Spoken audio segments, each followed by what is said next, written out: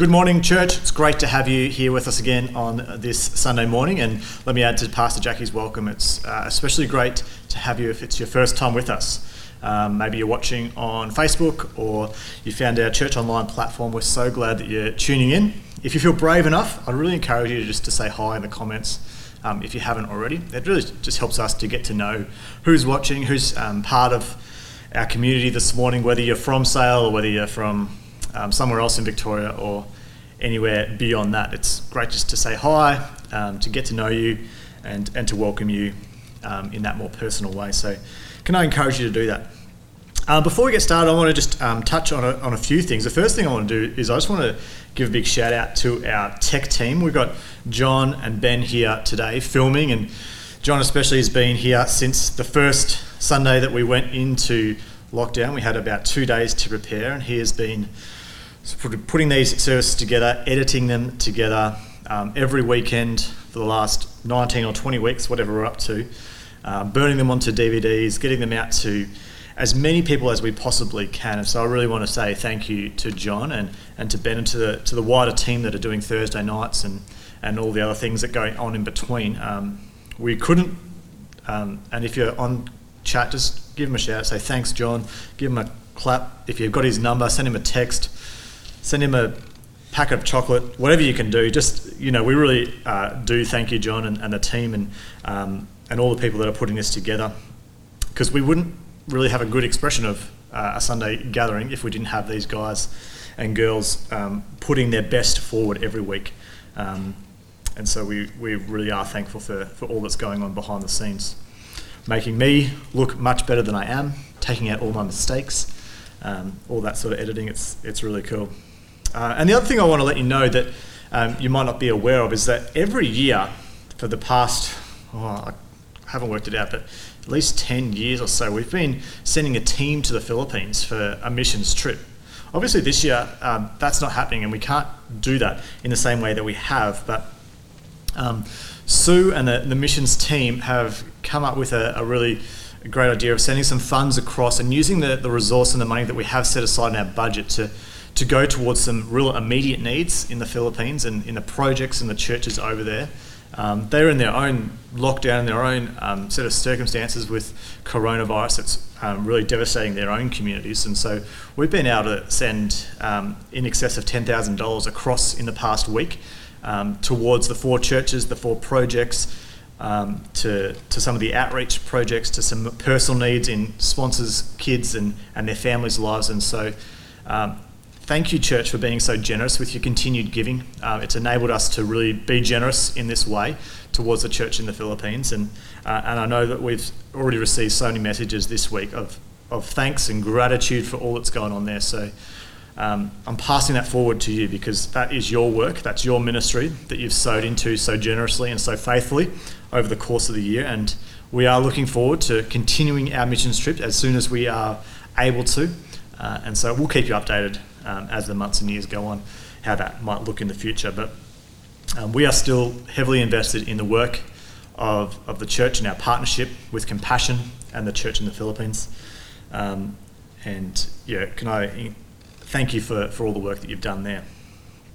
All right, this morning I want to read a short passage, and I want to share a bit of a message that's been on my heart for the past few weeks, months during this season that sort of been stirring within me, that I feel I want to try to verbalise and communicate, and I hope it comes out well. So let me read a little couple of verses.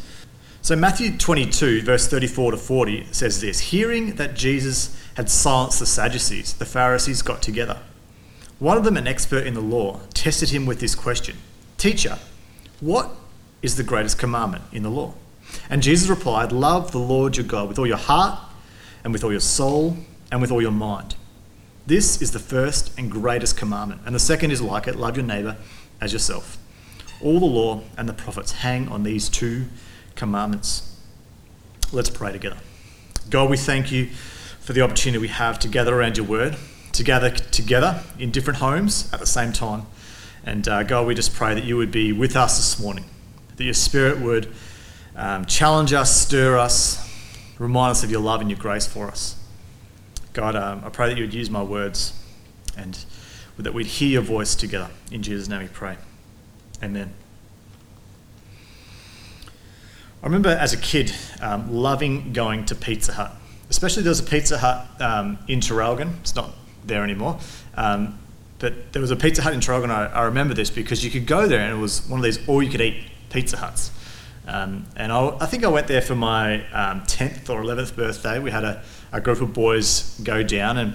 And when you're a boy and you're that age and you see all you can eat, you take that quite literally. You think, I am going to eat all I possibly can. I'm going to force it down until I feel sick. And I remember on this particular birthday, a bunch of my mates got together at the Pizza Hut restaurant. We, of course, had a eating competition, who could eat the most slices of pizza, who could down the most sundaes afterwards, who could eat the most jelly cubes, all the things. And to the point where we were not feeling too great. And we walked, and it was sort of a double-storied place, and we walked down the stairs, and one of my mates, I'm sure as anything, vomited all in the garden beds of the car park below Pizza Hut. Didn't even get in the car, thank goodness for that. And it was all coming back up. He had eaten too much, too fast, and consumed all he possibly could. And the reason I tell that story this morning is because this is the idea that's been on my heart, not vomiting, but this idea of consumption. And this idea that over the past however many decades, we have grown as a culture, as long as I've been alive anyway, we've grown into this culture of consumerism, where when you want something, you get it, or you can get it, or there's a way for you to try to get that thing. When you don't like something, you get rid of it and you replace it with something else. And I think as we have developed into this culture, it's crept into the church. And the church is not a place to consume, but a place to belong, a place to be, and a place to become. It's not about what you can get from church, but what God does in and through you. And like I said, over these past 4 months, we haven't had a church to go to. And for some of us, maybe for the first time ever, I know this is true for me, we haven't been at church every Sunday. We've been in our homes, watching a screen. We haven't had a place to go and experience the word like we are used to. We haven't had a place to go and worship in song like we've been used to. It's all been transferred to a screen. It just doesn't feel the same. It doesn't have the same sort of connection. It doesn't invoke in us the same sort of passion for God like it did. And so for some of us, we've even pushed pause a little bit on church and faith altogether, thinking that one day this is just a short season, one day we'll get back to church as normal, and then we can sort of get our spiritual journey going again. We can reconnect with Jesus, we can reconnect with our faith, we can reconnect with the church, get back involved in the things we were. And so we've just sort of hit a pause button, and we've allowed the restrictions to restrict our faith, if you like. And so I've been really feeling this stirring in me, and I want to share this idea or this thought that I feel that God has been impressing on my heart. And whenever someone, especially a preacher, especially a pastor, says something like that, this is what I feel God is speaking to me about. We have to be really cautious, and I want you to be cautious as well, that this is not God's word. I'm not about to say this is what God says, but this is what I feel he's speaking to me about. And if anyone ever says, God told me, then we need to just use caution when we listen to that. It's not the Bible, it's what I believe God's speaking to me about, and it's something that I want to encourage us in. Like I said, for as long as I've been alive, which is not that long, we have a culture where if you want something, you can get it. You might be able to get a loan, you might be able to find a way, and for the most part, you can have it now. You can use Afterpay, credit cards, at the moment, early access to super. You can get it, and if you don't like it, you can get something else. You can complain, you can go do a Karen and take it back and try again, speak to the manager. Sorry, Karens. In some ways, maybe in large ways, this has crept into church life. We've had a place to come and have our spiritual needs met, to some degree. There's a place to come and see other Christians and have that connection and fellowship that we all desire. There is a place to come and worship and be fed, to sing, to hear the word of God. There is a place or a program to invite your unsaved friends to, where they might hear the gospel, they might hopefully hear something. And now what has happened over these last few months is that's all been taken away. We haven't had it the way we used to. And so for that means for some of us we've lost connection with the people of God altogether. Because where it was provided for us, it's no longer there. Where the event that we used to go to, the Sunday event, the midweek event, it's no longer as easily accessible. And so we haven't been able to go, and so we've just said, well, I can't do it. It's too hard. Or we've lost a sense of connection to God and his word because the screen doesn't replace the experience of a Sunday gathering, of worshipping with the people, of interacting with the preacher maybe. And for some of us, we've lost any motivation for reaching the lost because there's nowhere to invite them to. There's no event to take them to. There's no sense of outreach program happening. And obviously I'm being a little bit extreme here and maybe you're not finding yourself in this boat completely, but you can sort of identify with what I'm speaking about. And it's for this reason. I think that God is up to something. I really believe that God is up to something in his church in this season. He's shaking us and stirring us up.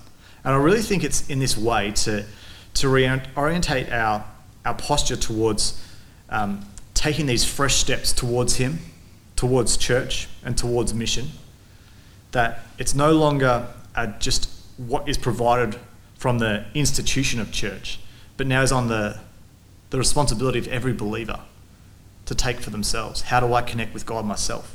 When it's all stripped back and I don't have someone doing it for me or providing the opportunity for me, how do I provide the opportunity for myself to connect with God? How do I provide the opportunity for myself to connect with his people? How do I provide an opportunity for myself to missionally go out and reach the lost? And I think God is saying this: you can take responsibility for your own walk and your own steps of faith. You can take steps towards God, towards church and towards mission. It isn't dependent on the experience of Sundays. And so this verse, love the Lord your God with all your heart, with all your soul and all your mind, is what I just want to spend a couple of minutes talking about this morning. We've labelled this series the next 3 weeks, fresh steps towards God, towards church, towards mission. I want to quickly talk about these fresh steps towards God, how we can continue in our connection to God. I love this verse, this command of Jesus: love the Lord your God with all your heart, with all your soul, with all your mind. You know, when I think about this, I really see this sense of worship come through, with all your heart and with all your soul.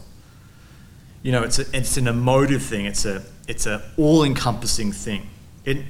And worship is much more than a song. There's a classic song called "The Heart of Worship," and a line in that song says, "It's more than a song." And when we can't sing together, we still have the opportunity to worship. You know, whenever we hear this verse, with all your heart and all your soul, we need to understand what it means. All your heart is talking about this idea of emotion and feeling. Love for Jesus is more than just a philosophical, intellectual idea. It's an emotive experience. I'm not a really emotional sort of guy. You can ask my wife that. But I would say that my biggest display of emotion is towards Jesus, hopefully. What he has done compels feeling, compels emotion. Our heart is also about our motivations. All of our motivations should flow from our love of God. I get up to love Jesus. I make money to love Jesus. I use my time to love Jesus. Our time, our resource, our energy reveal our motive, which is our heart's true love. And if we are spending all our time and our money and our energy on ourselves, then we're not loving Jesus with all of our heart like we should. Jesus says, with all your heart and with all your soul. And this idea of soul is talking about this idea. It's really closely linked with our breath, what we live for, what we depend on, what keeps us alive, what keeps us going. It's talking about our purposes. It's what drives us to achieve what we achieve, compels us to action, to live a life of meaning and substance, to not let life drift by unintentionally. It's what we define ourselves by. When we love God with our soul, here's our definition. So practically speaking, when we can't gather on a Sunday, we get to explore more of the fullness of our worship. Worship is not just a song. It's not just a 20-minute moment on a Sunday morning. And I think part of what God wants to do in us is broaden our horizons on what worship really is. It's our entire life. It's a way that we live. Maybe your connection through God might continue through moments of music. I know for me, I love music, and I love putting worship music on in the home, in the car, singing along if there's no one else there, engaging my heart, engaging my emotions with the Spirit of God. Maybe for you it's not through music, but maybe it's through cooking, or through building, or through art, through playing with your kids, through cutting the grass even. I love worshipping God through cutting grass. But whenever we do these and hundreds more of activities, we have the opportunity to worship, not simply by doing the activities, but by seeing God's creation, seeing the provision of God through all these avenues and being grateful for them. It's the posture and attitude of our heart. You know, when I'm playing with my kids, it's an act of worship because I see God's creation, I see his image in them, and I'm worshipping God through those moments. Understanding and appreciating the wonder of all he is and all he has created is part of our worship. And so I want to challenge you, if you can't sing and if your worship experience on a Sunday is different, sitting on a couch watching someone sing, can I encourage you to find other ways to express your worship before God? The last bit of this verse is talking about loving God with all your mind. And I liken this to how we experience God through his word, that we think about who he is, what he's done, and what he speaks. And so when we see this idea of loving God with all our mind, it's talking about our reason, our logic. He makes sense to love. He makes sense to live for. We are compelled by the ways of this world and the things around us. But the truth of the gospel instructs us and guides us. And so we love God with all our mind, with all our reasoning. It's talking about our understanding as well. You know, what you know the most about, you learn what you're most passionate about. I know that people that can tell you anything about football, they can tell you every single year of every single premiership, and they understand so much about the game, but know nothing about God and the Bible. When we love God with all our mind, we engage in his word and who he is, what he teaches, in a deep way. We know a lot about it. We try to understand a lot. So where is your understanding strong? Do you love God with all your mind in that way? Do you love God with all your thought? What occupies your thought life and your consideration? You know, so practically speaking, when we're not in the building on a Sunday, hearing the word preached, there are other ways to engage our mind and to love God with all of our mind. And one of these is listening to a message like this. And that can be done and done pretty well. But I want to encourage you to continue to open the word of God for yourself, to engage your understanding of who he is in your own time, in your own ways. Through discussion at small groups, you know, one of the things that I've been so encouraged about through this season is the activity and the proactiveness of our small group leaders to continue to meet together online in different ways, in creative ways, to continue to encourage each other, to pray for each other, to care for each other. We've had a new small group start in Locksport through this time, and shout out to Kevin and Rhonda and the guys in Locksport that are watching this morning. You know, there's been such an exciting time in our small group life through this season. And if you're not in a small group, can I encourage you to get in one, because it helps us to engage with the word of God, to love God with all of our mind. Now, if you're like me and you hear this passage, and I've heard this verse countless times through my Christian walk, love God with all your mind, with all your heart, with all your soul, with all you have, with all your strength, some verses say. If you're like me, you look at this command and you think, oh, I don't feel good about it, because I know, if I'm honest with myself, I haven't loved God with all my heart. I haven't loved God with all my soul, and I definitely haven't loved him with all my mind. Even at my best moments of my walk with Jesus, this is far from true. This is far from my reality. even in my most affectionate love moments for Jesus. I haven't loved him with all I have and all I am because I'm a fallen, broken man. You hear this commandment and it makes you feel guilty and at a loss, ashamed because you've failed. Even if I get one of these areas right, maybe I've loved God with all my heart. At some moment in time, I haven't loved him with all my soul and all my mind at the same time. The bar is set at such a high level that I can't even touch it, let alone get over it. And we haven't even got to the second commandment, love your neighbour as yourself. That's a completely different sort of bar altogether. Even more reason to feel like we can't reach it. I'm encouraged by these verses in Romans 7 as I think about this. Paul says, I've discovered this principle of life. This is Romans 7, 21 to 24. I've discovered this principle of life, that when I want to do what is right, I inevitably do what is wrong. I love God's law with all my heart, but there is another power within me that is at war with my mind. And this power makes me a slave to the sin that is still within me. Oh, what a miserable person I am. Who will free me from this life that is dominated by sin and death? And so we have to ask the question, how and what hope is there for us? What is the answer? And Paul, in his brilliance, writes in the very next verse, gives us the answer. He says, thank God, the answer is in Jesus Christ our Lord. So you see how it is. In my mind, I really want to obey God's law, but because of my sinful nature, I'm a slave to sin. And so the answer is in Jesus Christ our Lord. Jesus loved the Father with all his heart, with all his soul, and with all his mind. On our behalf, when we failed, he stepped in the gap for us. He did what we could never hope to do. He loved us as he loved himself. In fact, he loved us while we were still his enemy, it says in Romans. So the answer to loving God more is actually lean into the love that Jesus has for you. 1 John 4 tells us this. It says, this is love, not that we love God, but that he loved us and sent his Son as an atoning sacrifice for our sins. And so this is what love looks like. God loving us, seeing what Jesus has done for us and leaning into that.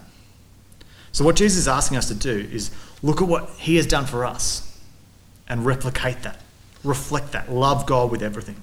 Through Jesus, we not only see the example and motivation for love, but we get the power to love.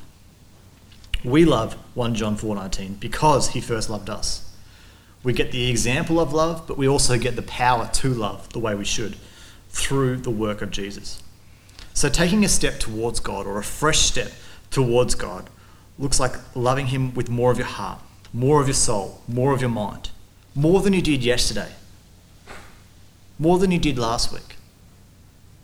It's not getting to the end in one swift, big step, but just taking one more step. How can you love God more than you did yesterday? We can't do this from within ourselves. It's only in the power of God's love that we could ever take a step towards God. Wrapping this up, in saying all this, by no means am I saying God's people don't need to meet anymore, that we can just go solo for the rest of our Christian journey. There is encouragement and connection that we get as we meet together as God's people. I think it's in Hebrews 10 that talks about this idea that as we meet together, don't neglect the meeting together because it's for our encouragement, it's for our benefit. Just getting together is encouraging. And so get together in ways that you can. And Lauren's going to speak more about this idea next Sunday. Get together in homes as you can, on Zoom, on phone calls, through social media. Connect with other believers as you can. And worship God with all your heart, with all your soul, and with all your mind together as you can. But during this time, ask yourself this: what is God teaching you about himself and your own walk with him? I really believe God wants to use this time to help you take steps towards him, maybe in a way you never have before, towards intimacy. Don't just push the pause button and think one day I'll get back to that. Once we get into some sort of normality again, I'll resume my walk with God again. God is under no restrictions. There are no limits on God. His presence knows no bounds. In the highest place, in the lowest place, his presence is there. His presence is in your home this morning. But are you aware of it? Are you leaning into it? Are you looking for it? I encourage you to do so, and I encourage you to take these fresh steps towards God over these next weeks and months. See what God wants to do in your own heart and your own connection to him. Let's pray together. God, we thank you that you have no limits, no restrictions, nothing holds you back. And God, we can know your presence right where we sit, right where we stand this morning. God, I pray that your Holy Spirit would envelop us again and help us to see the love that you have for us. Thank you that we love because you first loved us. Help us to love you with all of our heart, with all of our soul, with all of our mind. God, we thank you for this church. We thank you for these people. We thank you for this family that we belong to. Would you continue to guide us? Would you continue to lead us? Would you continue to be our King? We ask this and we pray this in Jesus' name. Amen. Well, thanks so much for joining us again this Sunday, and we'll see you again next week.